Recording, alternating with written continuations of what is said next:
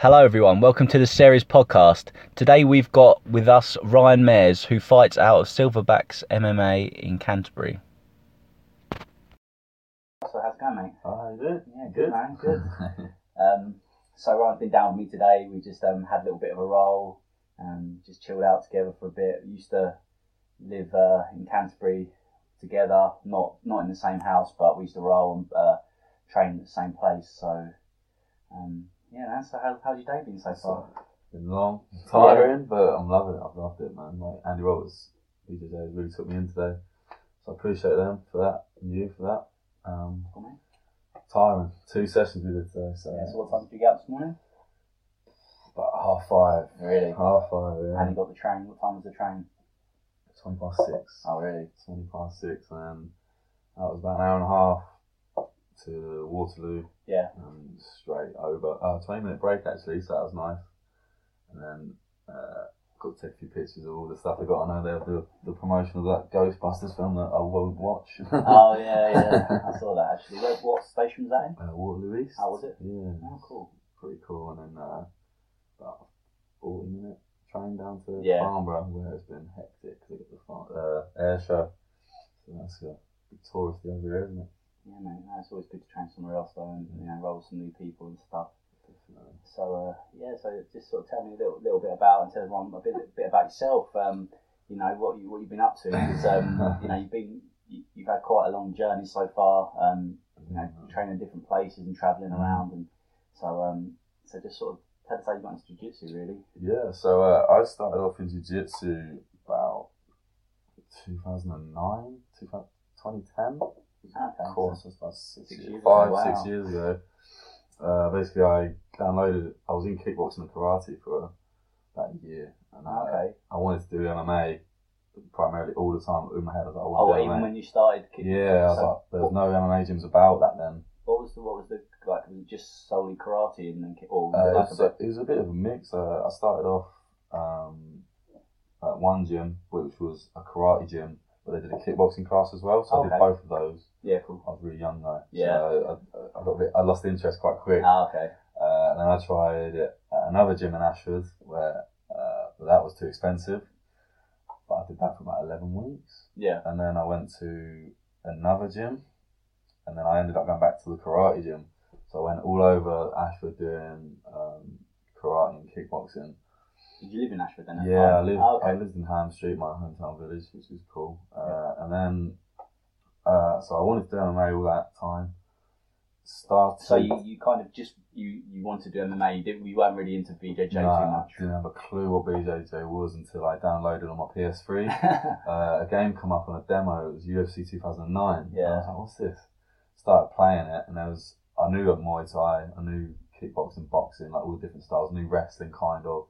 I knew what judo was, and then it was BJJ, and me and my friend were like, "What's BJJ, man?" Yeah. I was trying to make up stuff. I was like, "What is this?" And then my friend googled it, and he texted me. He was like, "It's something called Brazilian Jiu-Jitsu." Straight away, I was on YouTube, and I started looking at these clips from. There's a YouTube channel actually called Submissions 101. Oh right, yeah. So it just does like really basic tutorials of submissions, like arm bars, guillotines. I think I've watched that. Peruvian neckties and stuff. And then what I'd do is I'd watch a clip like 5 times, just watch it, and I think, oh yeah, I've mastered it. I'd literally run down my road, knock on my friend's door, like, oh, do you want to come and help me with this training I'm doing? And he was like, yeah. And I'd literally just try and sink him and stuff. Yeah. I did that probably about a year. Okay. Just teach myself that, and then about a year after that, so this was about 2010, 2011 now, probably 2012 as well, I got other friends that were interested in it as well. Yeah. So we would literally just meet up in various parks around Ashford, and we'd fight, like, old school. Like, I bought a really crappy pair of gloves, boxing gloves, that were like thin as paper, like from Sports Direct. Oh, right. Really thin shin guards, and we would like do our striking like in a gym, or they trained at the gyms with me, and then we'd go into like a field and we'd do the grappling as well, and it was fun, man. Like, so just fighting in a park, you get some weird looks, I bet. You did, like, especially I think one time was it was a really nice walk by Ashford International train station. Yeah. And it was like a kids' park, and then there's a bit of grass next to it. We did it there. front of all his family. They're like, what the hell are you doing? This is wicked. But yeah, that's how I started getting into jiu-jitsu with that. And then I stopped for a bit, actually, because I was hunting for years to find an MMA gym near me. Yeah, there wasn't that many around in Kent at that time. I remember looking myself. And I randomly got a message from a guy from school a couple of years older than me, maybe a year older than me. Yeah, Jeremy Epstein Brown, shout out. Yeah. And he was like, oh, have you heard about this MMA gym in Romney? And I was like, Romney? I was like, because I knew I lived really close to a town called New Romney. I was like, Romney? I was like, that must be London. Yeah, yeah. And I was like, no, I haven't, man. He's like, oh, here's the website. And I looked at it and it said New Romney. I was like, you kidding? Like, I've been looking for like 3 or 4 years for an MMA gym and then one's just on my doorstep. Yeah, I was like, it's a bit weird. So I messaged the guy up straight away. And it turned out to be Jack McGee. Ah, cool. You know, pretty famous guy now in the UK. Yeah. He was a brown belt at the time under Lucio Rodriguez, Legato. He'd been, when I read his like initial blog on the website, he'd been in Brazil for like, he'd only just come back from Brazil and that's when he started up this thing. Okay, so he was running the gym then, his own sort of BJJ gym. Yeah. It was, do MMA there as well? Yeah. Okay, cool. And that's when I started going off there, but I didn't start off in a gi. I'd only come initially for the MMA and no gi. Right, okay, yeah. So I would never come to the evening classes at first. I think for like 4 or 5 weeks I was only coming to like a Saturday session. What was that? I think I was a bit nervous. Yeah. I was quite an unconfident kid back then before jiu-jitsu, so I feel like, and then me and my mum, it was really tucked away in like an industrial setting in Romney. Me and my mum were like getting in arguments, trying to find it. Oh, really? And I remember it was like an old garage. I remember looking at the door, it's just a brown like door. It's like a bunker door. Yeah, yeah. And I just walked up and I'm like, is this it? And this, I see like mad hatters take your shoes off before I get the mats. And I've opened it and it's like quite a big, cozy little space. Yeah, and like mats. I was like, this is freaking awesome. And obviously I just started off going from there and getting more comfortable. Yeah, it's always tough when you first have to go to the gym. I feel for people. That first walk in and you don't know anyone. Don't have a clue. Yeah, especially when you've not done anything as well, and you've just got to really go to the door and just get in and just dive straight in. I think it's good character building. Like, for sure. Yeah, like, I was a young kid, and I know a lot of young kids that do it. They're quite confident. They're like, oh, what's this cuddling on the floor? And then they get weighed in, and they're like, oh, like this girl's strangling me, or this old man's all over me, like dominating me. And it's like opens your eyes. Yeah, definitely, 100%. Crazy, but that was an experience. Yes. How long did you train there? I trained there for 2 years. 2 years. I started just literally like a week before my 17th. Yeah. And then I left. It shut down actually just 2014, 15. Okay. Yeah. So Jack went on to a different event. Fair play to him, you know. You've got to do what you've got to do. And now he's got a really successful gym down in Chichester. Oh, okay. Britain, mate. They're really cool guys. That's a bit lower down, isn't it? South, down south towards Portsmouth. How was it? So, a bit further around, I think, towards Kent. Yeah. So that's it, Brighton, mate. Yeah. So yeah, I still talk to those guys. They're really successful, doing well. Like comps to see Jack now. You know, he tries to get me fights in his shows, so I appreciate that. So yeah, it was my first MMA coach and jiu-jitsu coach in it. You know, I was quite lucky. Yeah. Then he went on to get his black belt from Legato. And Legato is legit. Yeah. So what happened then? Because obviously, if they left, when he left, there was no gym about. There was no gym at all. No. Was there nothing in Ashford? Because no Carlson's started up. What happened was it was about 6 months. Oh yeah, I had about a month off where I was just depressed. I was like, I've lost like the only thing I really had. Like, I had to do my jiu-jitsu and my MMA, and I was lost. I was like, what do I do? And then there was Carlson Gracie. That it just started, I think, actually at the time. Yeah. And then there was a gym down in Hastings called Dark Star BJJ. Oh, okay. Paul Bridges. Yeah, I've not heard of it. He's a you know, respected black belt as well. Yeah. But then I knew those 2 gyms weren't MMA based; they were more for jiu-jitsu guys. Oh, okay. Yeah. So straight away I had heard of and I knew the guys from Silverbacks MMA, like from other fight cards, and I'd seen them, and like I've been watching like Mark Harris. Yeah. Andy Elliott and McGinty, Atwood, like fighting on YouTube, and I was like, these are cool guys. So straight away I was like, you know what, it's further away, but I'm gonna message McGinty, Paul McGinty, okay. And I was like, hey man, like, would it be cool if I could come up and like try a session at your gym? And he was like, yeah, man, like, come up. I'm was based in Ham Street, which is like south of Ashford, really close to me, Romney. Yeah. Canterbury's obviously like the other side of Kent. So I was like getting. So where was this one when you messaged him and you went there? Was that that was the old gym based? The one in Barton Road. Yeah, Barton Road. Yeah, so right to the top of the back of Canterbury. Yeah, because when I first met Paul, there was one called like ECC, yeah, in Broadstairs. and that was that was in Canterbury. Oh, yeah, Canterbury. They he moved into like Canterbury area with the gym, and that was actually like 5 minutes from my house. Yeah, I think, you know Hales Place. Yeah. So I was up in Hales Place in Canterbury, and it was in like an old community centre. And we used to have to get the mats out, and we used to train, and then we'd put the mats away. And there was some of the old guys, and that was before I messed my knee up, and so yeah, I didn't know if it was just sort of that sort of time. So it must I think Silverbacks has been a while around like 2013. I think I joined like 2 years in or something. Okay. And they had a strong pedigree of MMA fights. I was like, that's the place. Yeah, definitely. So I messaged him, and next thing you know, I'm like getting 2 trains and walking like 2 miles just to get a couple of hours on a mat, get beat up. It's a long way.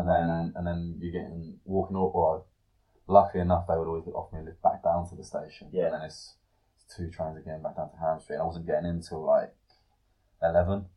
And at that time I was working like 2 jobs. So it was a hard time, but I just loved it so much. I was like, I can't not train, you know. Yeah, fair enough, man. It's pretty committed to the cause, you know, especially having to travel so far, because it's not easy.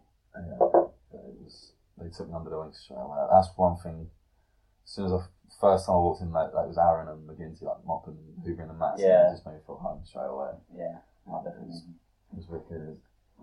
Different, like I say, because we like to train at other gyms, get a feel for different people. Like it was just like that for me. It was fresh, and then just with them, it's just. Yeah, just took you in, man. They're super cool guys. Like, you know, they're not. There's no sort of no problems when you go. You know, they talk to you, and it's a cool bunch of people, all willing to, you know, talk to you and give good vibes. So yeah, it's good. So you're still there. I mean, obviously the gym's changed now. They closed for a while. Closed for quite a while. Actually, like 3-4 months. Yeah, because I've moved by then. Yeah. How was that? How was not training so much? It was hard. Yeah. I think a lot of the guys were withdrawn, and I can't remember what I was even doing to get through that. It wasn't too long ago. I think we only. And then was there no sessions at all? Well, I mean, they had difficulty finding a new space. Yeah. They had problems at the old place. Did you go up to DFC? I didn't. No, I didn't actually. No, a lot of the guys did. Where did I go? I think I must have just stepped off the pedal a bit, which is bad. And then when I come back into it, it was obviously nice to get back into it, but you're gassed. And then it started off with like 2 sessions a week. Yeah. And then as it's got more comfortable, they're introducing like back into the MMA, which is great. And then they've got longer classes and more days, so we're back to normal really. Yeah. So you moved to Canterbury then? Moved to Canterbury, yeah. And how'd that come about? How did that come about? I was having, when I said I'd only been at Silverbacks a couple of months, and we both competed at the Checkmate Inter Club. That was my first jiu-jitsu comp for them, and my first gi comp. And after that, I was more into the MMA. Yeah. And they actually got me a fight, like straight out the bat. I was like, wow, like on quite a big show. Back in the early days, it was a promotion called Warrior Fight Series. Oh, okay, yeah. Run by Harry Shoebridge. Yeah. Which back then it was really small. I was only on the second show. And for my fight camp, instead of me, because it wasn't a proper fight camp, instead of me getting 2 trains every day, and it was costing me £20 a day just to train. Jesus. And I didn't tell that with McGinty for like 6 months. Yeah. And they were like, I told them, they were like, no, you can't do that. Like, no. Because I was just pissing my wages because I saw what was going on. And then they were like, McGinty had a flat in Broadstairs, and he was like, you can come stay with me.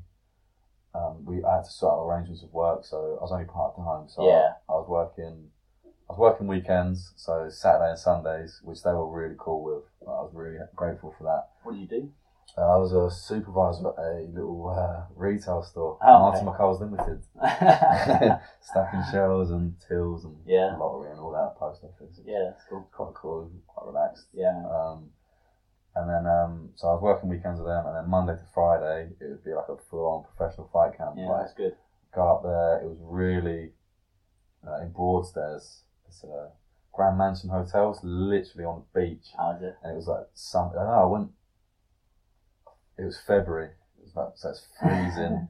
There was like, he'd only just moved in really, and he was obviously working all the time. Man, Paul McKinney graphs. So he was never really in all the day. So we had no internet. The phone signal was awful. So I remember you actually on social media would be like, I've got internet for like a few hours. A couple of hours. So like, if you need anything, hello me.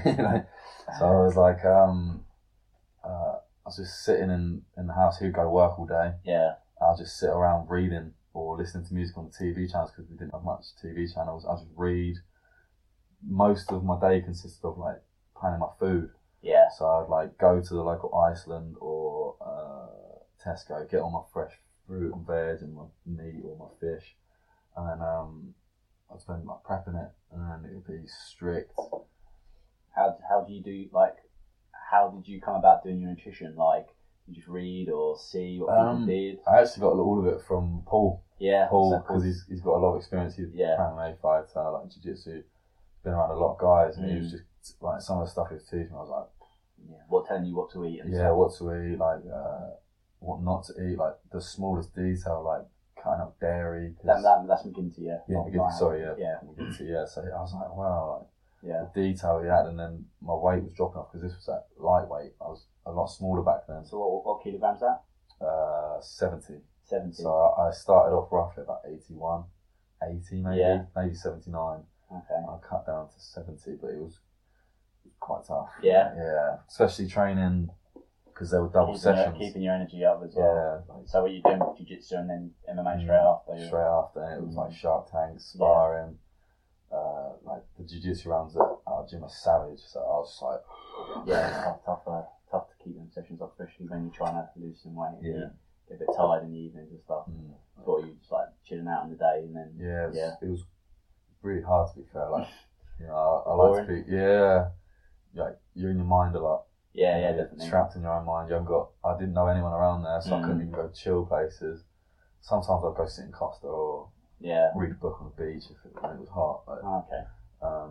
But it was tough, but it made it perfect. I was like a pro fighter for that time, and it really, I got a good insight of what I wanted to be and where I wanted to go.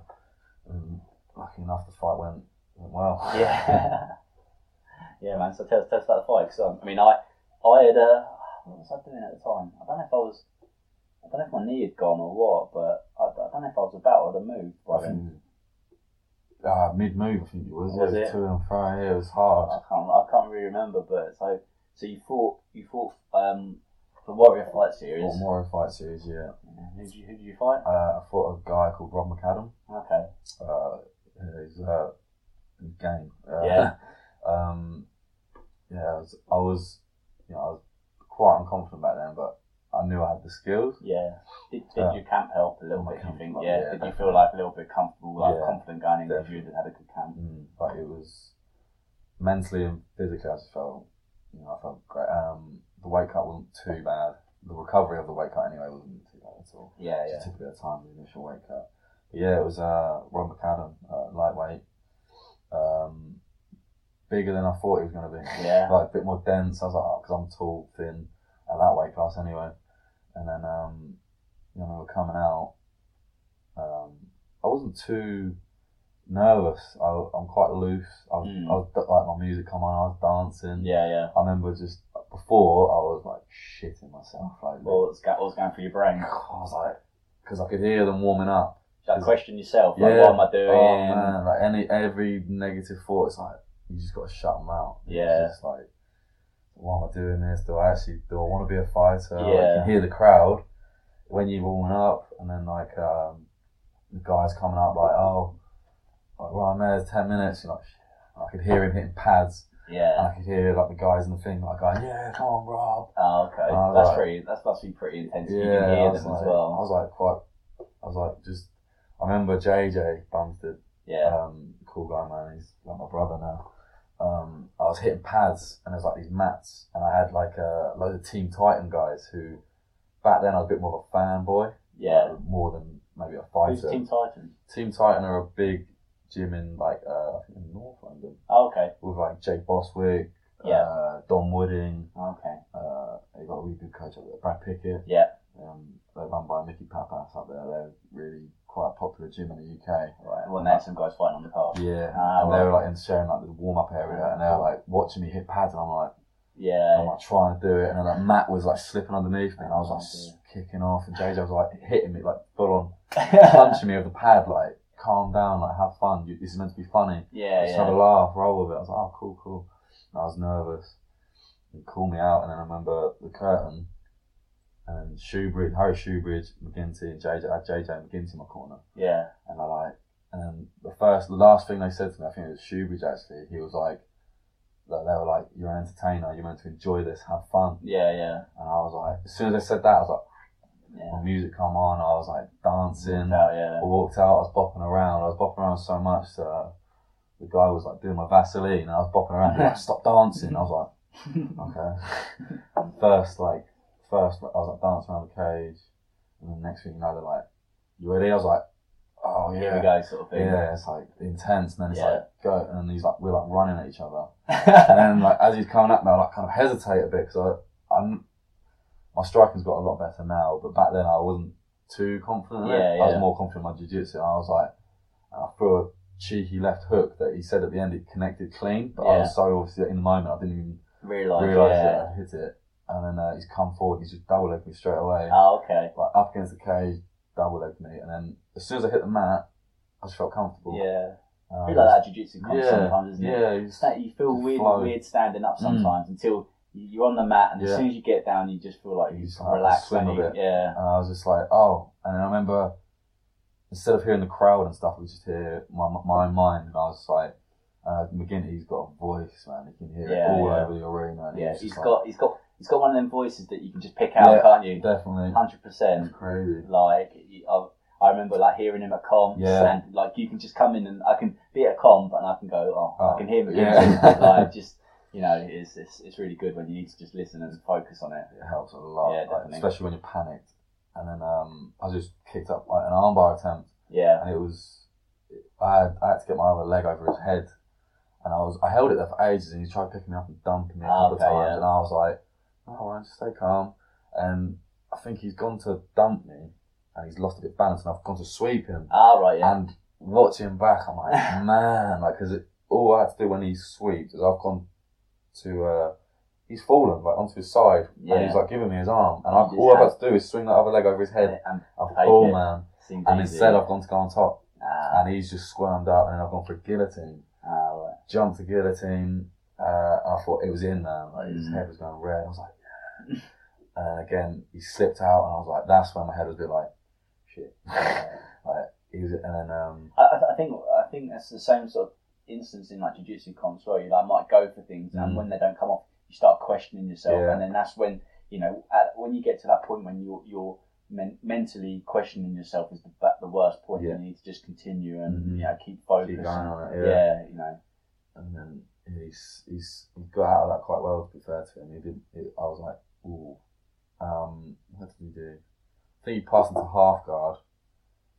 And then there was a scramble. Yeah. He's got on top and he's punching me. Really? I'm like, stop punching me. Especially in MMA gloves, you're like, a bit of adrenaline, you don't really feel it, but it's still a bit like uncomfortable. It's like, well, you've got a big, hairy sweaty guy punching you in the face. And then I think that was the end of the round, but I was so active on my jiu-jitsu, and I remember the second round I kicked up one of my favourite triangle setups. How did you get, what did he take you down again? Took me down again. Oh, Jesus. Yeah. Oh no, he come at me, throwing, and I've shot the worst takedown of my life. Again, like, how many times do you watch your fights back? Like 30, 40. I have to look for everything. I'm bad for it, to be fair. So I'm just like, it rings clear in my head. To be fair, I like to do that. I'm quite analytical of it. So as soon as the fight, I ended the fight, I was like, right, guillotines, and now I hit guillotines like nearly every comp, gi, triangles. Yeah, I hit a triangle setup like the hip bump, leg over, which we were drilled in your video. Yeah. We did of SP's highlight reel. We did it literally like 2 weeks before the fight, and then it come up beautifully, and I was like, whoa. And I sunk it in, I was like, I've done it. And that's where, again, my mind kind of wasn't in the right place. I was like, I've done it. He was going red, I was squeezing, so he's going to tap. I don't know how he did it, but he did really well. Like, kudos to him. He was tough, and third round was just dark. Yeah, wasn't good. I was tired. Yeah. He just stormed at me with like his punches. I remember like just doing this. Like trying to, because I just didn't know what to do. And he's just like hitting me clean. He hit me clean. I was taking him, and then do you think he's just tired? I was just tired. Yeah. I guess mentally I was going out. That's I definitely lost the round without it. It was probably 10-8, but just like question yourself a little bit. Probably a little bit. But I thought I lost the fight. Yeah. Because of the takedowns and the third round particularly, because it was right at the end of the fight. I was like, well, the judges are going to see that as like the significant thing. And I stood there. Me and McGinnis talking like, because I think he thought I lost as well. Yeah, I did. And then they're like, oh, red corner. I lifted my hand up. And I was like, Jesus. whoa, like in the picture of my Facebook, I'm like, what? And then they gave it to me just for being active off my back, which is rare. MMA, that is so rare. Definitely. So I was like, I know what I need to learn from. And then, I was like, crazy times, man. Crazy times. So I guess that gave you a little bit of confidence going into the next, in your next sort of camp. So, have you had another fight since then? I went up to Birmingham. Was that a short notice one? Yeah. Yeah, I remember that actually. I was meant to. I had someone we had someone booked in at I think Lion Fight something. Okay. Up in Birmingham, really good little shows. We've had like beginner MMA and like low level amateur, and I had someone booked the day before. I was in the flat. McGinty come home from work and he was like, "You're not gonna believe this." I was like, "What?" Some guys pulled out. Oh, and I was like just training all the time, dieting. I was watching my weight, which is the sucky bit. But then it was like, right, we'll go up anyway, because we had Hayden and Jack Duffy, I think, fight up there. So I'll go up there anyway, and I'm sure they'll get you someone. And I'm waiting around all day, and they can't get me anyone. It's like half hour before the whole event starts, and the promoter, Pete Thompson, really nice guy, man. He's literally walking around the crowd like to the guys who like fought in the day, like their gyms. Yeah. He's like, look, I've got a welterweight guy. He's come all the way up here. He's just looking to get some like cage time. Does anyone want to step in? And then this guy, Dan. Yeah. He was like, yeah, okay. Like he hadn't done it before. I was like, really? I was like, really respect to him, but he only wanted to do C class, which is no headshots. Oh right. And I was like, you know what, fair play. Like at least I get a bit more experience. Yeah, of course. And I was like, oh man, cool. And I remember coming out. I was really relaxed. I was just hitting body shots, leg kicks, getting used to actually standing there. And not having to worry about getting hit in the head and stuff. And then, first 2 rounds, I was just pissing about. Like, it was stupid. I was like, why do you think that was? Or just because you didn't have to worry about getting hit? Yeah, I was like trying to jump guard. Really? And all this, and put myself in. He nearly had me in a rear naked choke, and I was I remember at the end of the second round. It was the second round actually. Neil Simkin actually was the ref. Yeah. Neil Simkin's like a big name in UK BJJ, black belt under Brio Estimate. Yeah. I knew who he was. I was like, oh, like runs the UK BJJ elite squad, and he's reffing it, and I'm like, okay, so if my jiu-jitsu looks bad now. Yeah. And I'm like pulling guard, and he has me in a rear naked choke. And I remember I had him in a really deep guillotine, but he had his arms trapped. And I didn't know how much he'd been training. I knew it was his first fight, and I hear him like, and I'm like, ref, he's tapping. Yeah. Because I want it to be done. And he's like, let go. And he was like, and then the guy goes, no, I wasn't. And he probably wasn't. Yeah. And I was like, crap. And Neil was like, young man, I'm the ref. Yeah. You know, if you got to fight to the end kind of thing. I was like, okay. And at the end of the second round, beginning, it was like, just taking down and submitting him. Yeah. And I was like, okay. And literally straight away come out, double leg. Up against the cage, and then the scramble just hit like an invert, like weird. It's like what's the word? Improvised DARS. Yeah. And I got it, and I was like, okay, cool. relief. But I was like really not happy with my performance there. Yeah. I was just mucking around too much. So that's a little bit too overconfident, yeah, I think. Definitely. But again, before the fight, I was probably the most nervous I've ever been. Yeah. Just like a guy that's never fought C class. Didn't know what to expect. No preparation. Just like, stand in and go. But I respect people that take short notice fights. So it's gonna be done. How did it go to weight then? Because obviously, how did they wouldn't weigh in then? I think they'll just walk around like, what are you weighing at? What are you weighing at? Like, but I did say I'd like to fight anyone. Yeah. I was like going up there all day. Well, I say I'd fight anyone. But were you a little bit, about half hour before, I was like, do you know what? I don't really care. Yeah. But I'm knackered. I've been waiting around all day. Like, your start head, questioning yourself. Yeah, you're like for like half hour for an hour. You're hyped. You're like, I'm gonna do this. I'm ready to punch something, and then like half hour later, like, I want a nap. Yeah. I want to eat. I want to just watch. Yeah, and you're just knackered. Like, it's the same with jiu-jitsu comps. Oh, yeah. How do you feel that transitions? Like between like MMA feeling of like warming up with your pads and things, and then getting ready for jiu-jitsu comp and that initial getting ready to go on the mats. How does that? How do you feel? It's different. I find jiu-jitsu really relaxing. Yeah. I can't say I'm never nervous at jiu-jitsu comps, especially most recent ones, but I'm more relaxed. Like, that's my playtime. Yeah. It's where you just get still get nervous. Yeah, a little bit, not massively, but. I think you're only human getting nervous, mate. It helps. Nervous. Like, it does help you, definitely. I think nerves are, you have to have them. Yeah. You have to have them. But, I like, when I step on the mat and a jiu-jitsu comp, I just feel home. Yeah. It's like being on the gym. I just like, and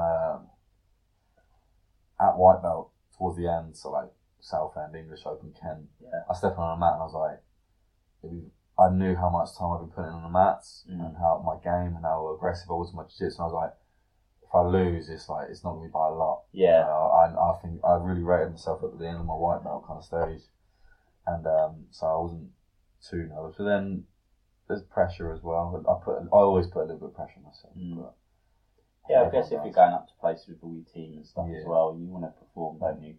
But like anything, sometimes it's just not your day. You have a bad day, and you don't pick anything up. But that's jiu-jitsu, isn't it?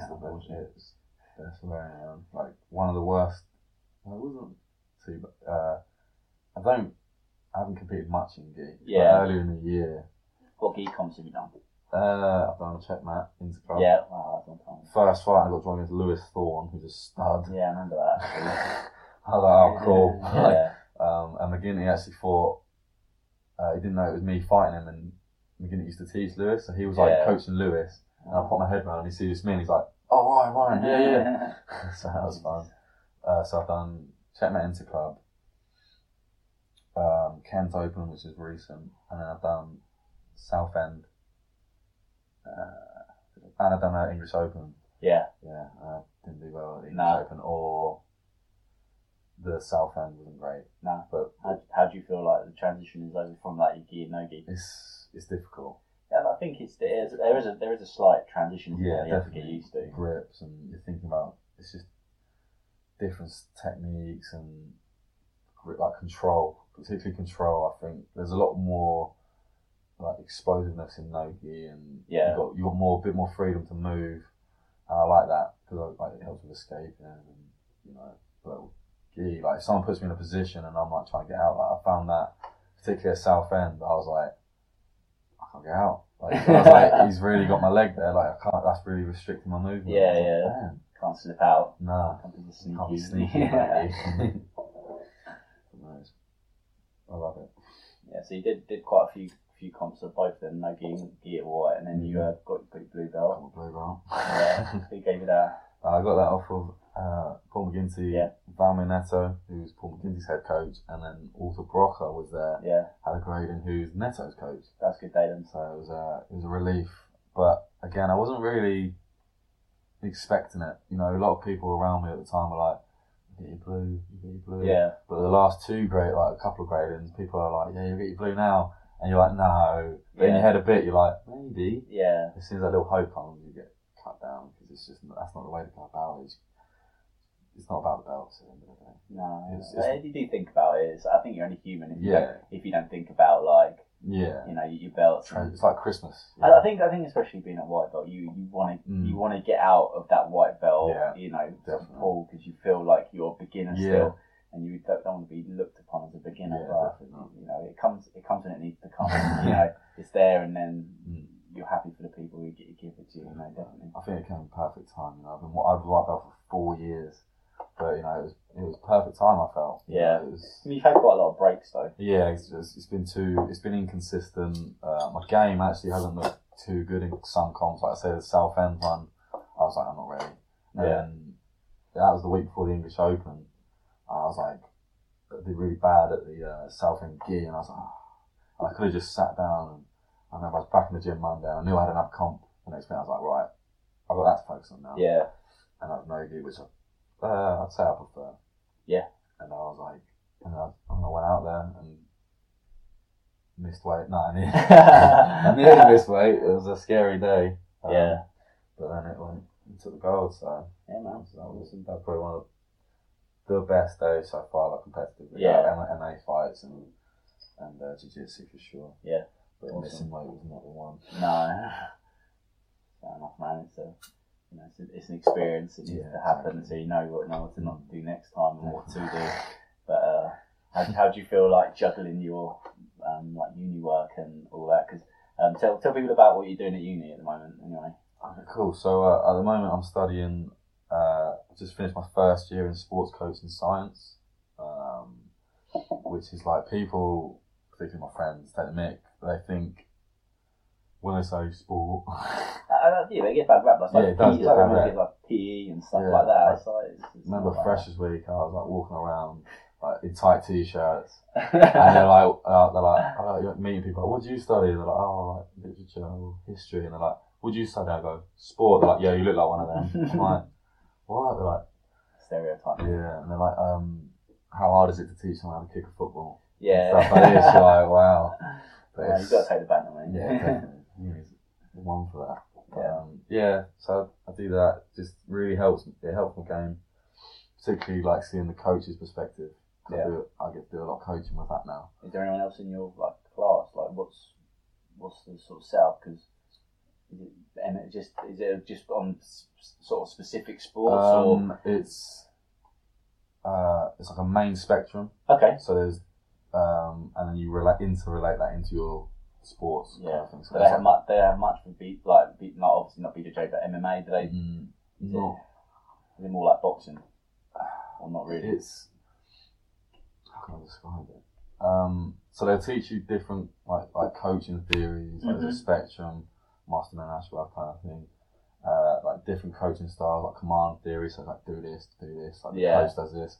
Then there's other theories where it's like learning, like self-learning. Okay. So where the student will like teach themselves in a way, self-discovery. So like the coach will like leave little kind of puzzles for them to solve, like the techniques. So they'll stuff like this. That's all kind of more. I can't guess. think of the word. Yeah, but there's not. It's all more like theory based. Not as much practical then. Yeah, there's what we did in our modules was there would be like a theory lecture on a Monday, and then on a Thursday what you learnt in the Monday, you would prepare a session for a Thursday. You do it for the class. Yeah. In the first half of the year, and then the second half of the year you go on placement. What's placement? So you get to work with a coach. Yeah. In specific sports, and at the beginning you get to apply for who you want to kind of work well. I say that, but end of the day, I thought I was matched with a jiu-jitsu guy, and I was like, oh, wicked, like my first year set, I'm loving it. Yeah. And then they come back, I email the guy, and he's like, I'm a rugby coach. I just do jiu-jitsu like for a laugh with a couple of friends. I'm like, oh. Yeah. And he's like, oh, in Aylesford. I'm like, I ain't getting Aylesford. Yeah. So I emailed my like lecturers, and I'm like, look, I can't do that. And like last minute thing, I get put into football. Oh, really? Which is like, so now my mind's like... You know it's football? I am, like, I played for like 15 years, but, you know, when I'm trying to focus on MMA and jiu-jitsu and this stuff, I wanted to kind of, the reason I went to uni is I wanted to interlink my studies with the training. Yeah. And, like, make it happy harmony. Yeah, of course. But then I'm like, now I'm concentrating on football stuff, and I'm like, it kind of took my mind. Would that help though? Like, do you coaching? Do you ever feel like you did too much? Like, if you're going to uni and doing MMA, talking about it, like doing all that, if you were more MMA based, and then you're training in the evenings and like there's no you're no balance. You're just all full one way. So yeah. I mean, do you ever feel that? Do you feel like you get burnt out at all? Definitely sometimes. Yeah. Definitely sometimes. It comes in stages. I feel like say if there's a bombardment of like comps, like recently I did like 3 comps in a month or something, or 2 comps in like a week, 2 weeks. That can be, because it's like you never switch off. Yeah, definitely. But then when there's other times where I'll make sure I give myself like 2 months off or a month off, and I'll just more relaxed, training, having fun, like experience, like playing with my game, stuff like that. So that helps. But yeah, I guess it was a bit of a nice break. But again, I was having to get trains places and just travelling and definitely. you're missing sessions, and I'm like weak. But you know what? I did learn a lot from the coaches. They were really nice guys, local guys. The kids were great, you know. So yeah, it really made me realise I do want to coach, you know, especially potentially with kids as well. That's cool. So it gives you a little bit of an insight, I guess, into it and stuff like that, which is good and bad. I guess. Looking forward to that. So how's being viewed as a MMA guy at uni? Do you get any funny looks or people saying weird stuff to you? Because I know there's a couple of guys from uni. They go to Silverbacks now. Yeah, they go to Silverbacks. Yeah. How many guys? Got Brad. Are they just from you that you go down? I brought Brad, friend Brad. He's gonna love that I've just mentioned his name. Yeah, no Brad. Podcast. Twiggled. And then there was Marcus, judo black belt. Yeah. He actually came to the old gym. Right, yeah. He came to the old gym. Oh, and then really?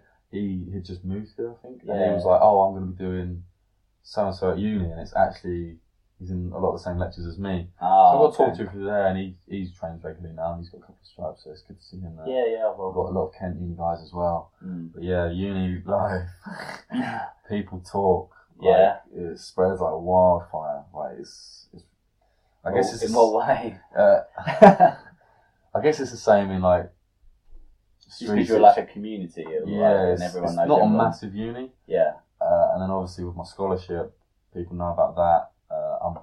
I'm really active on social media. I'm quite social. Like I go on nights out. I'm quite chatty. But like what was I the other day? I think I went out for a night the other night. I was just walking down a set of stairs. Someone was walking upstairs, taps me on the back. It's like, you're a cage fighter. I'm like, I literally was like... Such a terrible term. Yeah, as well. I was like, cage fighter. I was like, I don't fight cages, I fight people, mate. Exactly. And I was like, how do you know that? And he was like, we used to do a bit of boxing or something, because I did a lot of boxing at the uni. Yeah. I was like, but then other people were just like, again, like, around freshers, like, you're the MMA guy. Yeah. They're like, from a drink, I'm like, yeah. And then another one, the key one that kills me.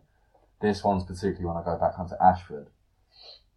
I get this a lot recently. They're like, if I get in trouble, you'll sort me out, wouldn't you, mate? And they're like nudging you. You're like, no. No, I don't want to fight.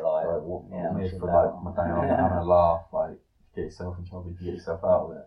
Yeah, exactly. Kind of thing. Like, when people are like, I show you, but you know. Don't be a dick at the end of the day. Yeah. Like people go out starting fights, and then they get my name involved, and then I'm caught up in something I didn't have anything involved in. Like someone the other day was like, he was like, someone started me the other day. It was someone I knew quite well, and he was like, and the kid was like, I'll get Ryan Mairs on you. And I'm like, what? You're at school. Yeah, and I was like, I don't have a clue who this kid is, and like it could get me in trouble. You know, like, I don't know, but like...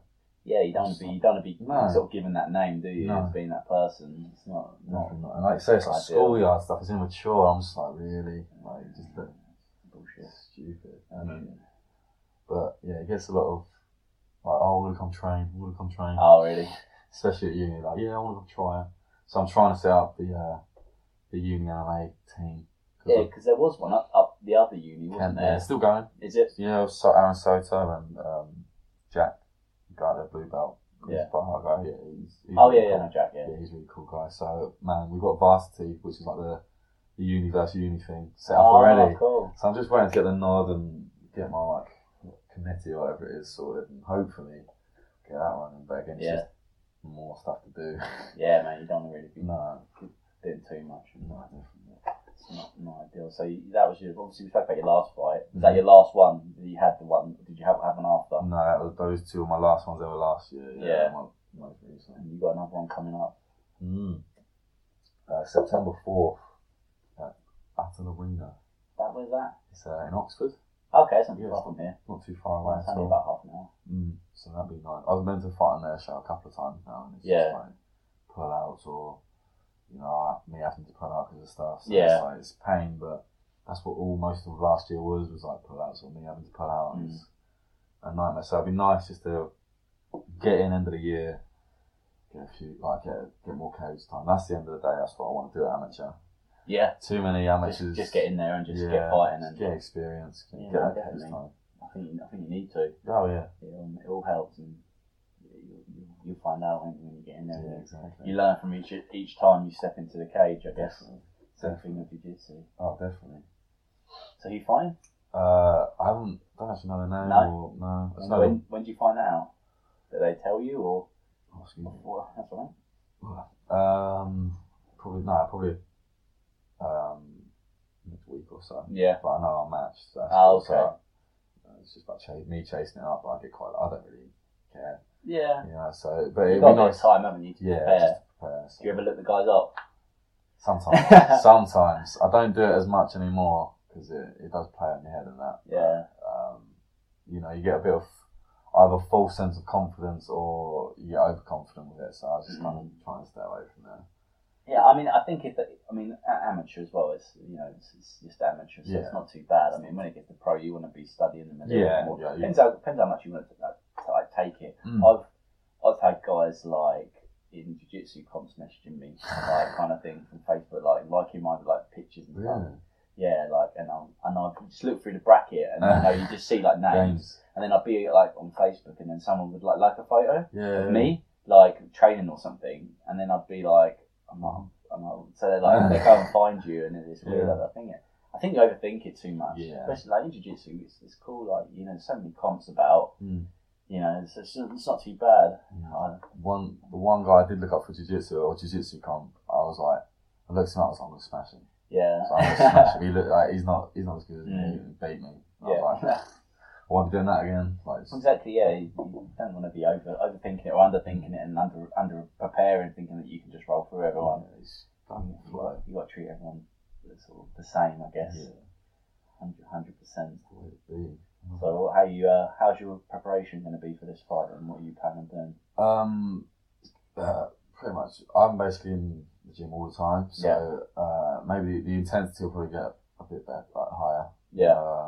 Probably a lot more. Well, we're quite technical as it is, but just more specific to me. Probably not the whole classes, but the coach should probably be like. Do you ever stop gi? Probably 2 weeks out, but I do it quite regularly because I think gi helps you know gi so much. So I would know. I don't like to shut that away too much. How many classes do you do a week? How many times do you train? Train between 4 or 5 days a week, and 2 of them are 2 classes a night. So you do the double then again. Yeah. So on a Monday we'll do jiu-jitsu and then MMA. Yeah. Which can be tiring, especially start of the week. Then the next day it's just gi for 2 hours. Wednesday's kind of my day off, but when I go more back into uni, I'll be starting during the daytime doing more of my weights. Okay. Do you do a bit of strength conditioning and stuff? Yeah. What sort of stuff do you do? I like my plyometrics. Yeah. I try to do compounds as best I can, especially my legs. Yeah. My core. I did that.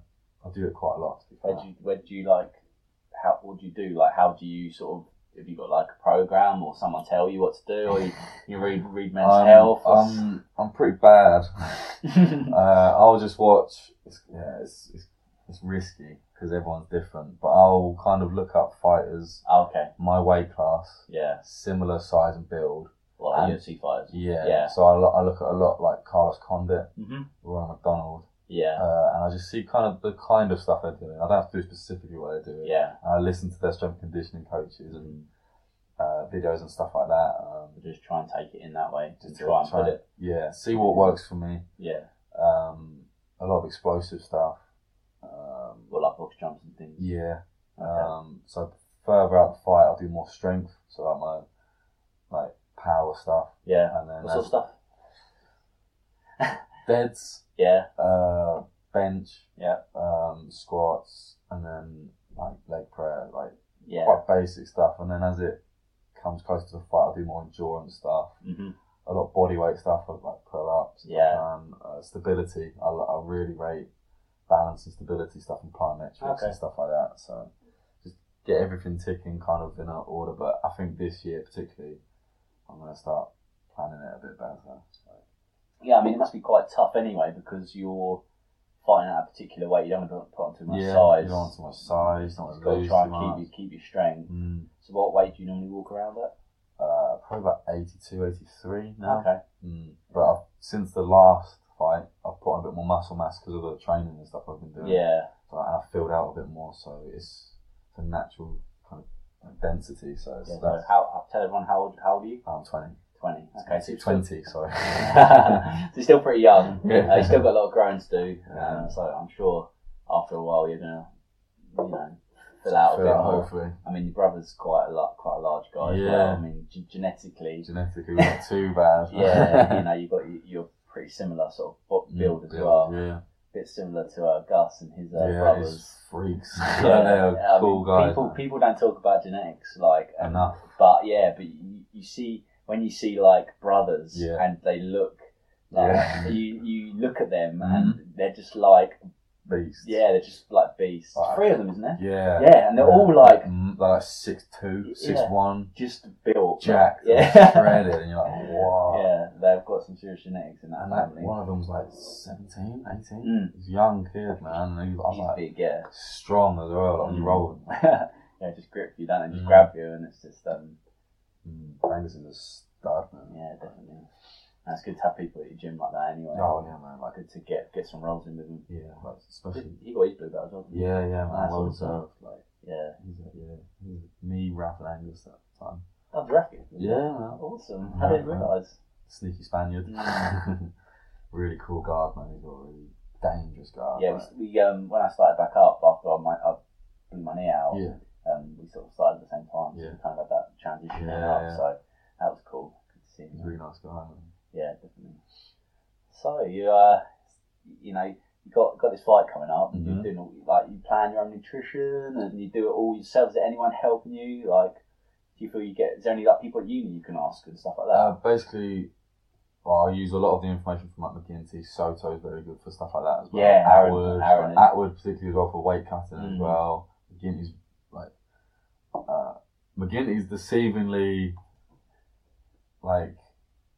If you don't know McGinty, man, that guy loves chocolate and ice cream and stuff like that. Like, he's lactose intolerant, mate, and he would just eat a truck of ice cream. Like, he's so funny, and he but like the knowledge and stuff he has is there. Yeah, it's unparalleled. So, but next year, one of my modules I'm actually studying is nutrition. Oh, cool. So that will really should help you out. Hopefully, as long as it's not all bullshit. Yeah, I mean, some of the stuff you read is can be taken 2 ways. Yeah.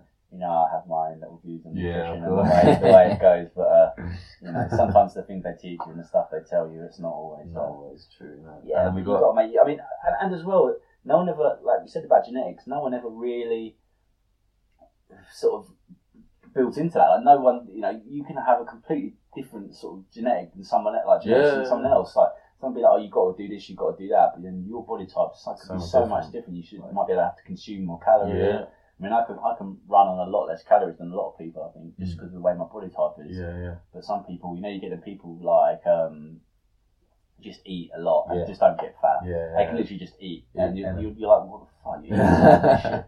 And they just stay like lean all the time, skinny. And I'm like the complete opposite. I have like something little, and I'm just like feel like I'm filling out straight away. You're alright. Metabolism's. It's interesting. I'm really fascinated. I'm the same. I'm like, I can lose weight quite easily. Yeah. But I can put it on quite easily as well. Yeah, I've learned to just sort of do it. Sort of use my body as an experiment. Yeah. And eat different, change my diets, change how much I'm eating, and when I'm eating, and see how your body reacts to it. And you can kind of adjust it then, and just all. I mean, I'm always fine tuning how much I'm eating. Even now, I don't think I've ever I think I'm ever going to be at that perfect point. I mean, I'm never going to be that lean guy, but I'm never going to be too fat. So, unless I get injured again. Yeah, as well. Like I do really. Excuse me. I'm really interested as well by because when I do cut weight, I do practically almost go vegetarian. Yeah. Maybe like a couple of chicken breasts and stuff. But I will talk to like Antonio. Yeah. Melandro at the gym. You know. Are they both vegan now? Yeah. I know Melandro, isn't it? Yeah. Antonio. I think he's gone vegan now. Oh, okay. I think if not, he's vegetarian. Yeah. Because I talked to them just for ideas of meals, kind of thing. Of course. Like, you need to get your vegetables. That's, like ultimately, that's like such a. I mean, it's underestimated. People say like about like paleo and stuff. I mean, we're not fucking cavemen anymore anyway. You know, and we don't know how well they reacted to all them foods, but I think if you're getting it out of the ground, it can't be a bad thing. No. As long as you're getting your fruits and your vegetables, and then it's just how you want to put in other things. You know, I mean, it's different when you change. I mean, I've been vegan for like a year now, and it was totally different. Changing my diet round because I'm so used to having that chicken breast, you know, rice and that was like my when I was trying to cut up a little bit. It was like I'd have my chicken breast, I'd have my rice, and I'd have broccoli, and that was like the meal, and that's the meal that you see the bodybuilders eating, and you would just that's what you think you have to do. Yes. But the problem is a lot of these guys are just on steroids anyway, you know. So it's, I mean, regardless, you can be a vegan, you can be on steroids, you can be fucking massive. It doesn't matter. It's not the nutrition that's helping you, it's just the fact that what you're injecting into yourself. So, I mean, you can survive and you can be a certain size, just how you want to treat your body, how particularly you want to be on it. You know, 100%. I mean, they could get a bad rap, but you can just. I mean, that's the thing I'd say. Just be get your vegetables in. Yeah, definitely. Like it's when I was like fights, like vegetables would be, you know, when you're eating sometimes it's like especially I see you post it out sometimes. Yeah, man. Like that looks grim. Yeah, man. Like broccoli, I was like after that Ron McCallum fight, I'm not really I was like broccoli. So then I mix it up like green beans or sweet corn, spinach, sweet corn. I love sweet corn, like the little corn. Yeah, little corn cobs. Yeah, carrot. You know, I went through a stage where I was just loving avocado. Yeah, like there's just so good fats in there. It's good fats. It's just easy to eat. You can put it much. Like, I loved it with a bit of. I was eating eggs, like scrambled egg or avocado toast. Yeah. When I transitioned to vegetarian, I compensated a lot. Instead of having chicken, I'll have eggs instead. Just egg whites. Egg whites not good. You get fatty yolks, man. Yeah, it's not good for your cholesterol. No. But, did you take any supplements and stuff? Yeah. You know, I've been bad recently. So I'll take typical. I mean protein, not any other. No. Stuff. No, I take. I hate that term. I'll take protein shakes. Drink protein shakes. But I use a Matrix, the vanilla, just standard whey protein. Really tasty, man. I like that stuff. Take that before before or after, or how do you take it? Just after, but one shake a day. Yeah, it should be like 3, shouldn't it? Oh, it shouldn't be anything. It's how your body is, you know. I'm again I'm finding a structure with my nutrition. And I'm gonna find a better structure with my supplements. I've just recently started.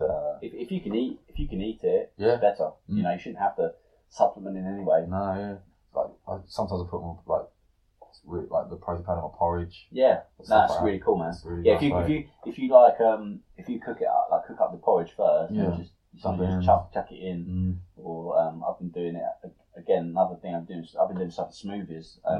Been chucking coconut milk in with like some protein, and then chucking my oats into the smoothie, and then just blending it up, and it comes out like a thick like smoothie blend, and it's really nice. It's just like a breakfast bowl. You just eat it, put some fruit on it, and it's awesome. It's you know, I was here to help out, man. I love nutrition anyway, so I've got good people around me like you for that. It's always helpful. I do multivitamins. Multivitamins I find really helpful. Yeah, especially when I'm tired and stuff. How tired do you feel? Do you feel it? I mean, because you're pretty young still, so I mean, I'm a lot older than you, and I train quite a lot as well. So how do you feel it affects you? I mean, you stay up a lot later than me. I stay up later because I see all your stuff you playing on games. The biggest kick in the teeth was like, year and a half ago, I got glandular fever, where when I was doing my transitions I think I remember that actually, you getting it, because I had a really bad, like, I got it, like, I don't think I get it that bad, but I got, like, it kind of started swelling up a little bit. Yeah, like, I felt ill for a while. It was the time where I was, so my days, this is when I first started going to Silverback, so I was working I had a full-time, like, gardening job, so I was working, like, 8 in the morning till 5 at night, or 4 at night, 4 in the afternoon, and then on my training days, which was like a Tuesday and a Friday at the time, I'd go straight from work, quick shower, quick small something to eat. It wasn't enough. I'll get 2 trains and walk. So I've been walking around miles all day, like mowing grass and dragging these bags. This is a workout in itself. Yeah, of course, man. I'm draining my body there. I haven't got best sleeping patterns anyway, so I'm like up late. I guess that's uni life as well, isn't it? Things like that. But even back when I was younger, I was fucking insomniac. Like when I was at school, I slept till 5 in the morning. Then I'd go for a morning run, and then go to school, and I'd have a nap when I went from school, then train. Yeah. But where was I? Glandular fever, So I was doing that, and then on the days where I wasn't training, I was finishing a full day at work, and then I was going to my retail job. Oh, okay. So like 6 till 10. How come you were working so much?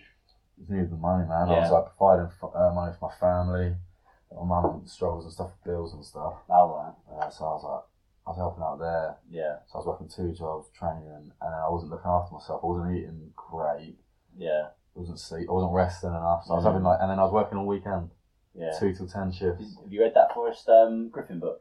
Yeah. Yeah, he talked about overtraining and that. Got to fight, yeah. I was really, I enjoyed that book. Like I read it and I remember him talking about overtraining, and I was like, sometimes I feel like that sort of shit. You know, I've been in that sort of situation, and with him telling me like about it, I took it on. I was like, actually, that's probably me. That was like the biggest life lesson. Like, one of the biggest life lessons, because like my neck was swelling up. Like literally, I'd stand up, I'd be exhausted, I'd have to sleep. Really? Just stand up, walk into the kitchen, I couldn't do it. I'd have to crawl, or like you wasn't hungry. You literally, so you're crawling into the kitchen. And I was like, my neck was out here. I just couldn't breathe, so I couldn't eat. And they were like, I had to go to hospital, and I was in hospital for like 3 days. Like steroids out, like fucking hell, making my neck swell down so I could actually eat. I was only eating like rice pudding. Oh, okay. And then battle. It stays with you apparently for like your life or a long part of it. Okay. Like small parts of it anyway, like but apparently you never fully recover, but that was danger. Like you can be wiped out for like a full year. So I was away for like I think I counted, I was away from the mats for 7 weeks, and I jumped straight into a fight camp for the Ron McAdam fight. Oh really? Yeah, and then I was alright. It was rough patches because River O'Callaghan, he had it as well, and he was telling me all this stuff. Like he missed like a year of uni of it because it can wipe you out for a whole year. I had a kid at school who like disappeared for like a year. You know, is he alive? Is he alright? Yeah. He said he had glandular fever. That's crazy. So now if I'm tired, I'm tired. You just take if people are like, oh, you're a teenager, you're being lazy, I'm like, you don't know my body. Yeah, exactly. You know how you feel, and you can gauge it. I mean, if you have to take a day off and feel better about it the next day, you don't want to struggle through. Did you have many rest days then? So now I rest on a Wednesday. It's really weird actually having the evenings free. Ever since I was like 16, my evenings have been taken up. Like definitely. So when I have the evening off, I get bored. I'm like, I sat around like, what do I do? Text a girlfriend. Yeah. I'm sure trying not to hear that. You're right. Yeah. Wish I was training. Yeah. But stuff like that, man. So I rest. It's all good. About the weekends as well, because there's no classes there at Silverback. No. Do you have any strength and conditioning, or do you not go to the gym? Is there a gym on campus?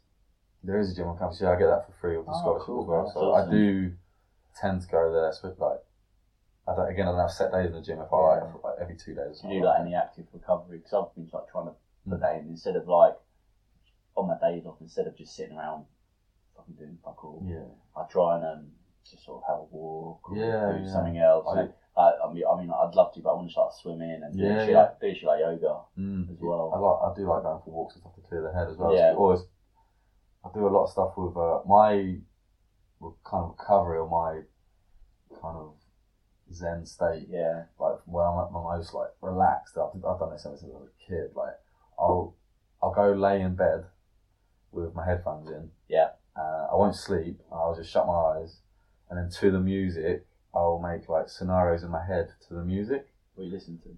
Like all things, like all genres. Like Link. If I want to smash someone out, it'd be Linkin Park. Really? Or something like that. Or like I can listen to anything like Bullet for My Valentine. Okay, yeah, like that sort of music. Yeah, and then I can go indie, like before, I want just to chill out. Dance music particularly. What sort of stuff do you visualise? It can be like a lot of fighting stuff. Yeah, because I get that sometimes as well. I'll come back from training, I'll be laying in bed and I'll be thinking about things. I'll be like, you know, I was like, I should have got that underhook. Yeah, like, it's something little, but just I'll be thinking about it and I'll be visualising what I've been sparring and just thinking about what's going on and just trying to think about. I mean, it probably seems weird to normal people, I remember thinking about stuff like that. It just plays with you, doesn't it? Yeah, it does. The little things, definitely. And I think it helps you learn.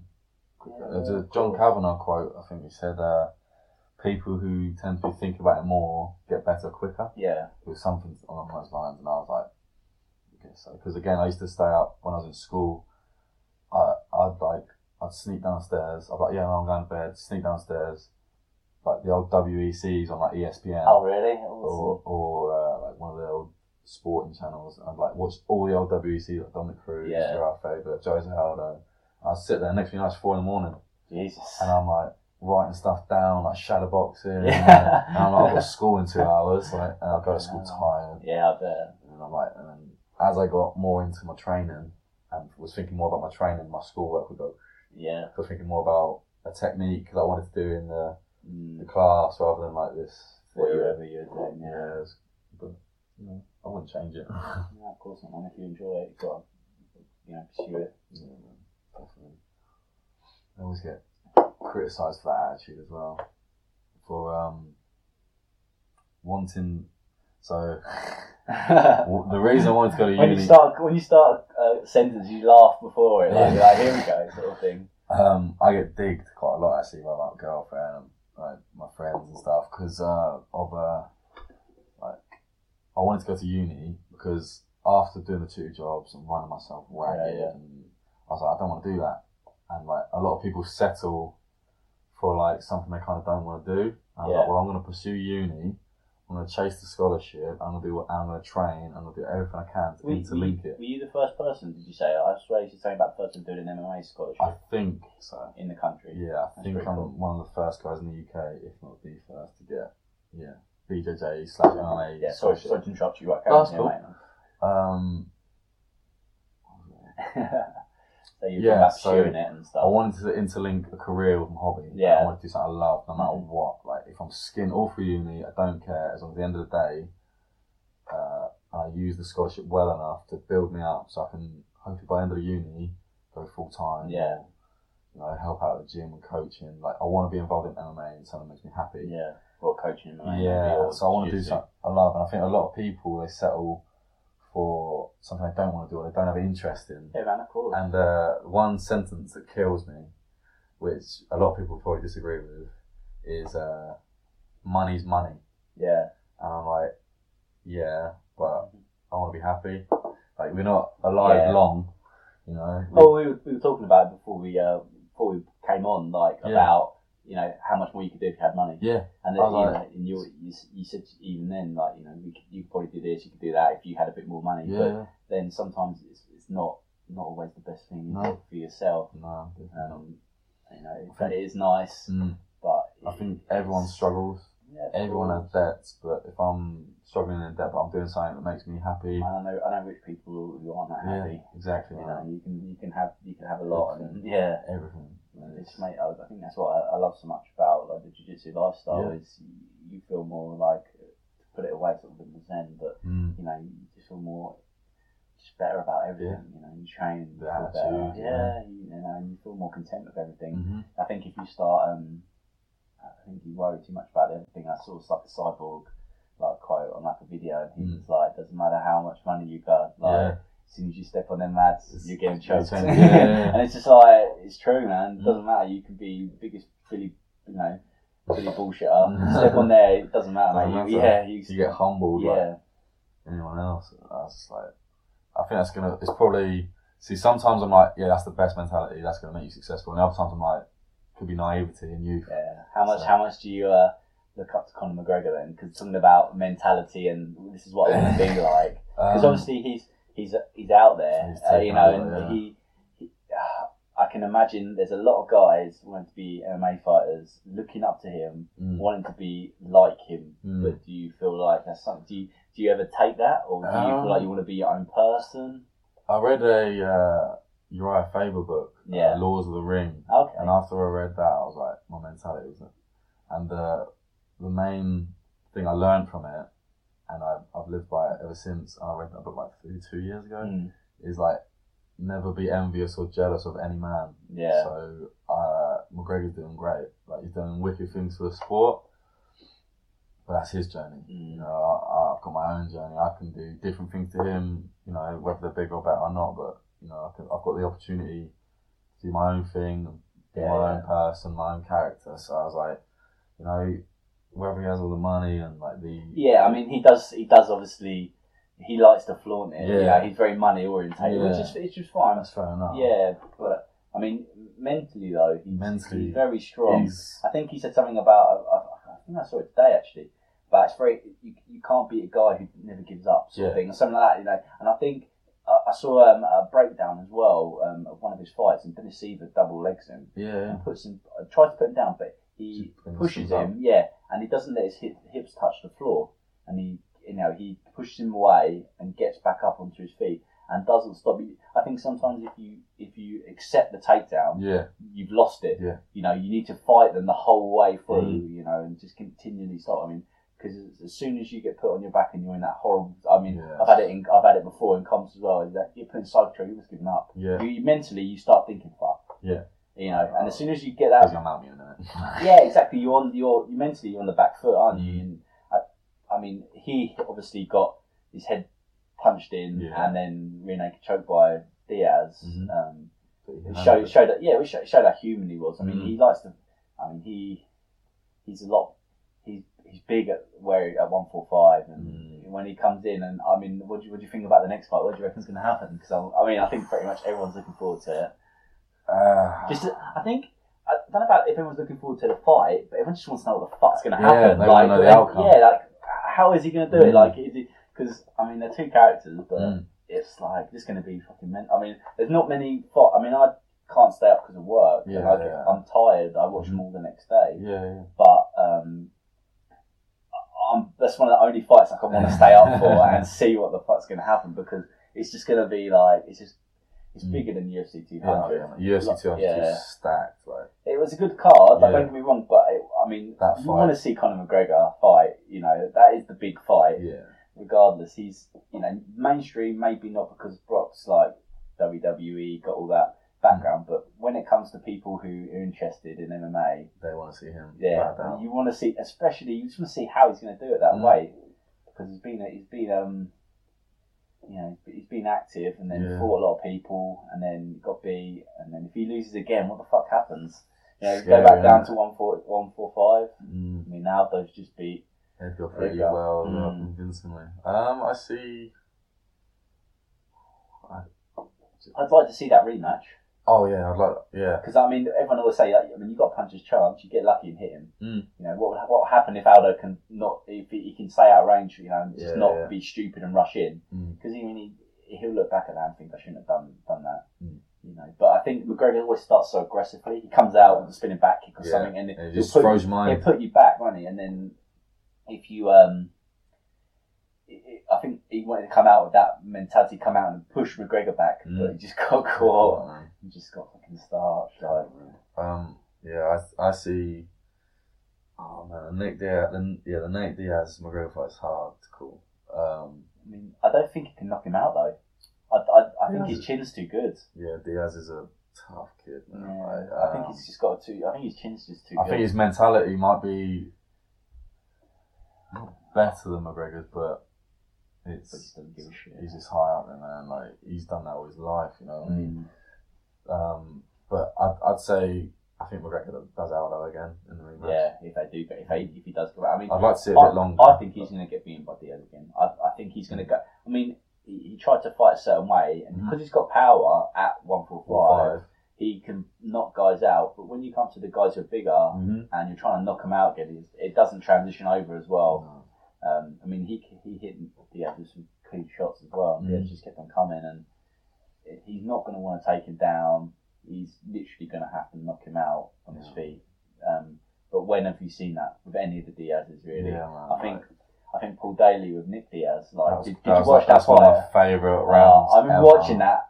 I actually watched that, and I was just going, "What the fuck is going on?" Like, I mean, that's the only time I've really seen like Nick Diaz in trouble. Like, he put him on his face like with one punch, and then he just made some silly choices and didn't finish the fight. But I thought he was going to go out then. That was amazing. Yeah, I still watch that. You just don't knock the Diaz brothers out, do you? They just. I mean, Donald Cerrone beat Nate. I think he beat him with like a head kick or something like that. That was a while ago. Josh Thompson, that was. Was it? Yeah, I think Nate's beat Cerrone quite a lot. Did he? Twice now, yeah. But yeah, it was Josh Thompson. That was the first guy to take over. Yeah, just bang. That's crazy. Obviously got Daly fighting on Bellator tonight. Yeah. Which is going to be... He's got Douglas Lima. Douglas Lima's a stud. Yeah. Daly's got punches. Studder. Punches chance. No, that guy is explosive. Yeah, I don't know. Daly's weird as well, because he just... he'll knock people out, but if he doesn't connect... If he can't knock someone out, he almost looks lost in the fight. Like, I've seen him against some of the guys, he's not knocked them out, he's just punching the head. I mean, he'd win unanimous, maybe, or a decision. I know he fought someone in I think it was a Bellator, one of his first fights, and he tried to knock some guy out, and he just couldn't. It was some Japanese dude, I think. Yeah, I can't remember the guy's name either, but he was just, the guy that had like a head of granite, and he was just taking shots after shots, and just wouldn't go down. But I know it would be interesting to see how Daly gets on. And Michael Venom Page as well. He's fighting Cyborg. I think Cyborg's gonna fucking maul him. Do you reckon? Well, I don't know. Cyborg was good back in the Strikeforce days, but I don't know how he's gonna be now. It's a long time. How old he is now? Yeah, and he's been pinged in the chin a bit, hasn't he, over the years. So Michael's he's different, man. Like, he's one of these like potential superstars, like, because people just like different. Yeah. You know, they like. I think he's just not been. He's not. It's almost like you want to see him because you want to see how he will react in certain positions. Yeah. When he gets put, like, you know, everyone's like, well, we know he can strike. Yeah. You know, and you know he can knock people out, but how's he going to be when he gets wrestled, or how's he going to be when? I mean, no doubt he's working on it because he knows full well he's going to have to fight someone like that. Did he fight 155 or 170? I think it's 170. Did you see him hit the? He hit a nice, like, little dirty footlock in his last fight. It was almost like the Escamilla footlock, like little toe hold sort of thing. Toe hold thing. I was like, whoa. Yeah, no one expected that. No one even saw it coming either. And he was like, I think he taunted the guy a bit at the end. Standard. He's like a karate sort of background. Yeah, I've watched loads of his stuff on YouTube. Went back on his Contact, like, karate days. Yeah. Oh, you watched that bit? Yeah, he's just knocking people out for fun. But especially in his UCMA days as well. Yeah, that's a good one. That's a really good fight. That's another one I'm looking forward to is CJ Meeks versus Danny Mitchell. English. Yeah. CJ actually trains out of Double K. Okay. Where I do some of my Saturday morning sessions. And stuff as well. Yeah, with JJ and Atwood. And I haven't met CJ yet, but he's just won on Warrior Fight Series actually. What's his background? So he's got obviously like Thai boxing. He's at Titan as well, I believe. Don't hold me to that, but I think he's. Where's Double K then? Double K is in Bexley, Kent. I didn't know it was that far. Yeah, so when we go out there, it takes like 45 minutes, 50 minutes drive, but it's worth it, man. Like, they've helped me so much. Like, unbelievable. More of my confidence. Just like when you fight, it's hard. Like when you spar, it's hard just to stay there and get used to being comfortable about when you get hit. Well, then you kind of don't have a choice. Yeah. Thai boxing gym is 1-for-1 kind of thing. It's helped me so much, and I'm seeing it in my sparring down at SB now, without a doubt. So that's helpful. So with that background, he should okay. But then Danny Mitchell's like his jiu-jitsu. His BJJ is legit. Yeah. Like black belt. I think he's a UFC vet. He's a UFC vet. Yeah. He's good, man. That's an interesting. It's like a stylistic striker versus grappler kind of thing. Oh, cool. That'll be interesting. Hopefully that's on the. I don't know what they're showing, what they're televising. Yeah. But it'll be interesting to see if that's on the fight card. I hope so. It should be. Yeah. So Mitrione's fighting as well, isn't he? Matt Mitrione, yeah. I don't know who's fighting. I saw the guy's name. I thought he was going to be fighting someone else and they pulled out, but I'm not too sure. To be fair, it's come up really quickly. I know that they've not sold a lot of tickets. They've done 2 for 1 on tickets. Was they? Yeah, I was thinking of going up, but that really surprised me as it's the Senai. They've got loads of stuff going on there today. The thing is, if you're around all day, I kind of guess someone will be around till like 2 in the morning. Stay late. I mean, it's not ideal, but I know Andy said yesterday that they were doing 2 for 1 on tickets because they hadn't sold very many. Wow. It's come really quickly. Like, I've seen it promoted, but I didn't realise the date of it was coming around so quickly. So it was just kind of surprising. I was like, fucking hell, it's this weekend. Yeah. That's the thing with fights, especially when you're in camps. Yeah. Crap. Yeah, definitely. Because I think Kimbo was going to fight on it. Oh yeah. Jesus. That was a shock. Yeah, heart problems. I think it was something they said. Yeah. Man, that's something but because he failed a drugs test, and he would obviously be suspended by. Yeah, he was going to be suspended in America. But obviously the different sanctions in the UK. Yeah, different. So he could come and fight, and there was obviously a little thing about that, and they were talking about like the drug testing, and then he died anyway. So yeah, so they gave Mitrione someone else, but I don't know who they gave him. No, was it Marcel? Something like that. Nah, I'm not sure, mate. But obviously a lot of drug testing's been going on. Crazy. You don't get drugs tested for your fights? No, not much, which is scary. Yeah. I'll fight. I've seen it at like jiu-jitsu comps sometimes, and you see guys, and you're like, you just give them a little side look. You're like, really? Yeah, I mean, and it's not. I wouldn't say it's not fair, but it is what it is. I mean, it's when you're fighting at jiu-jitsu comps, when you get higher, I think they get tested. Yeah. But I know the UFC's been like, they're hot on it. I'm actually really rate it. I really like it. It is good. It's gonna. I try to think it's gonna hurt the sport too much because I mean, back in the day, you just wanted to see a lot of the heavyweights, which is these big, juiced up fucking guys punching each other in the head. But now, they're not. You don't want to see 2 Roy Nelsons like fighting. I guess you want to see Mark Hunt. Yeah. It's fun, like don't get me wrong, but aesthetically, when they're trying to sell a product, the UFC, they don't want to be, have Roy Nelson on the poster, because that's it. He's not really selling the, when you look at a cage fight and you think, that's that what a cage fighter looks like, or not a cage fighter, but a mixed martial artist. It's interesting. I mean, obviously Brock got popped. John Jones popped. Who else has been popped in the last? What's the big Cuban guy? Oh mate, middleweight. Hector Lombard. He got popped a while ago. And he come back and then got the other guy. The fuck out. I swear he shit himself in a fight. I'm not even kidding. Oh man, his name's gone from me as well. He had that really weird fight to Kennedy where he wasn't standing up from the stool and he got knocked out mid round. Yeah. Oh my god, I can't remember his name. Mate, I just watched loads of Joe Rogan podcasts and he just kept mentioning his name. And I'm like, But I know the guy you're talking about, and he got popped, and then man, you got to look at people when they look like some mental person. Like a lab experiment. Yeah, and it's like, well, I'm not surprised really. Brock Lesnar's like bigger than my house, so I wasn't.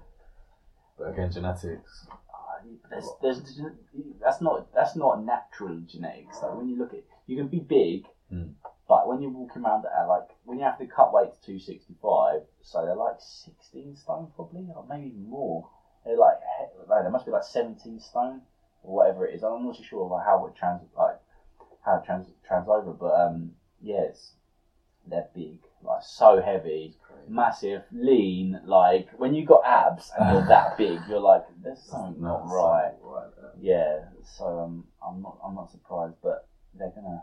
I mean, I see. Obviously, Mark Hunt said that he wants half of his part. Yeah, just set him up a nice holiday or 6. Yeah, what's it? So it's 2.5. So he's gonna get that's a lot. 1.25 mil. Man, that guy's a funny guy. I like my hunt. I really like that guy. Yeah. Just chilled. Just turns out.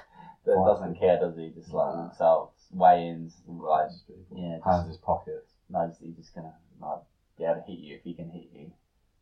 He's just gonna put you on your ass. So it's definitely good. People who don't even fight MMA, they know. They see a video of him and they know who he is. Yeah. Like, that guy that just punches people and walks away whilst they're like dying on the floor. King of the walkway knockout. Man. He used to go on the Joe Rogan podcast as well, I think. It'd be interesting to hear, wouldn't it? It'd be interesting to hear him. I think, these podcasts, it's good to better hear people and see what their point of view is as well. I like to, there's lots of people that I like to see what the person behind the fighter sort of thing. Definitely. It's good. So you got any more comps coming up as well, actually, think about it.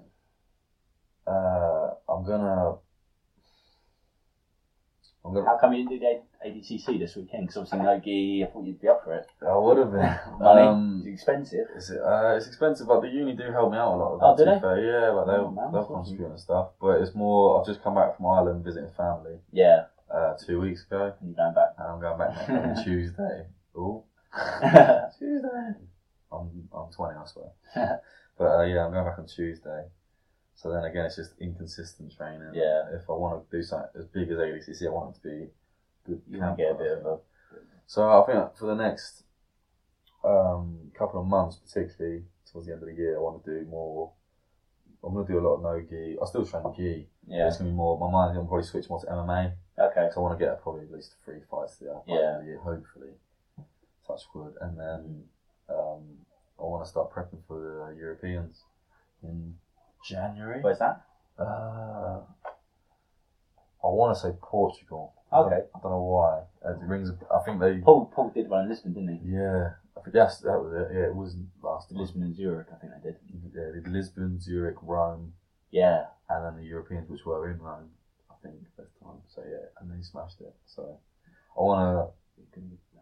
How's that like money wise and going to get over there? Because it's gonna be. It's not too bad. Yeah. I think if I can book it in advance, it'll be fine. But I've just been promoted from a performance scholarship to an elite scholarship. Oh, okay. So that gets me a little bit more money. Yeah. Probably a little bit more publicity with it. But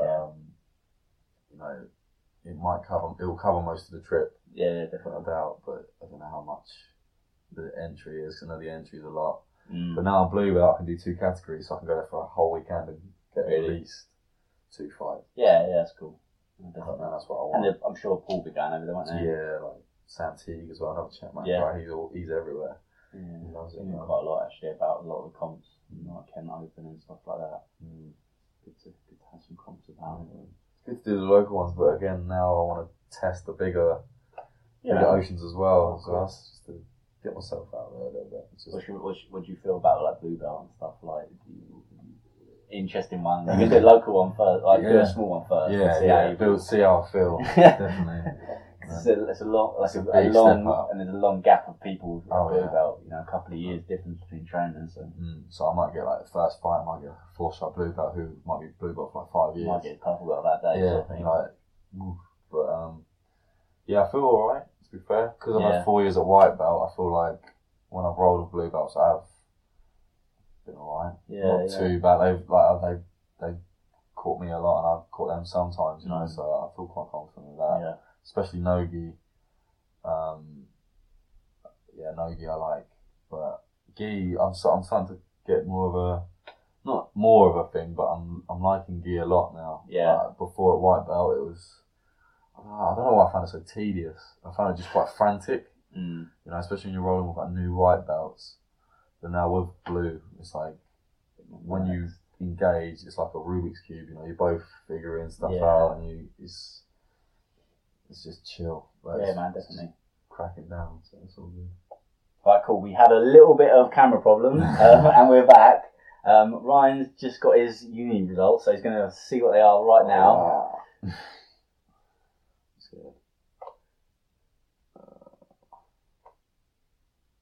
have a look. Come on, fine.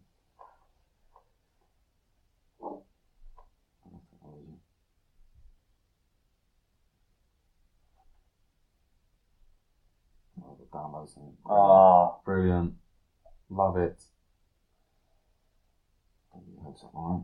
nah, that's fine. It's painful. Basically, Ryan, just in case you didn't catch on, Ryan's been doing a scholarship at Kent Uni and Christchurch. Yeah, Christchurch Uni. Sorry, wrong one. And he's done his first year and he's just getting his results back. So he's just downloading something now, just so you can see live. We're going to see exactly what he's got. If it loads. Yeah. If not, then we're going to knock on the head. You got to download something. Yeah. Nah, I don't mind that, mate. Right, okay, well, cool, mate. It's getting really hot in here, so It's we're gonna very warm. we're gonna call it a day. So, if you want to thank anyone, just let anyone know, and give shout outs and stuff. Cool, thank you. I want to thank you for That's the fine. Serrated sponsorship. I'm loving it. Great brand. Supplement Centre for the help they do with their discounts and stuff, and their other help with my supplements. My university, Canterbury Christchurch in Canterbury, Kent, for the scholarship program and all this other stuff that they do for me. It's great. My friends, my family, my brother, my mum, all my aunties in Northern Ireland, my uncles. There's too many to name in Northern Ireland, but yeah, thanks everyone. I really appreciate all the support over my career and stuff, so hopefully we keep it going. Yeah, man, cool. Thank you. All right.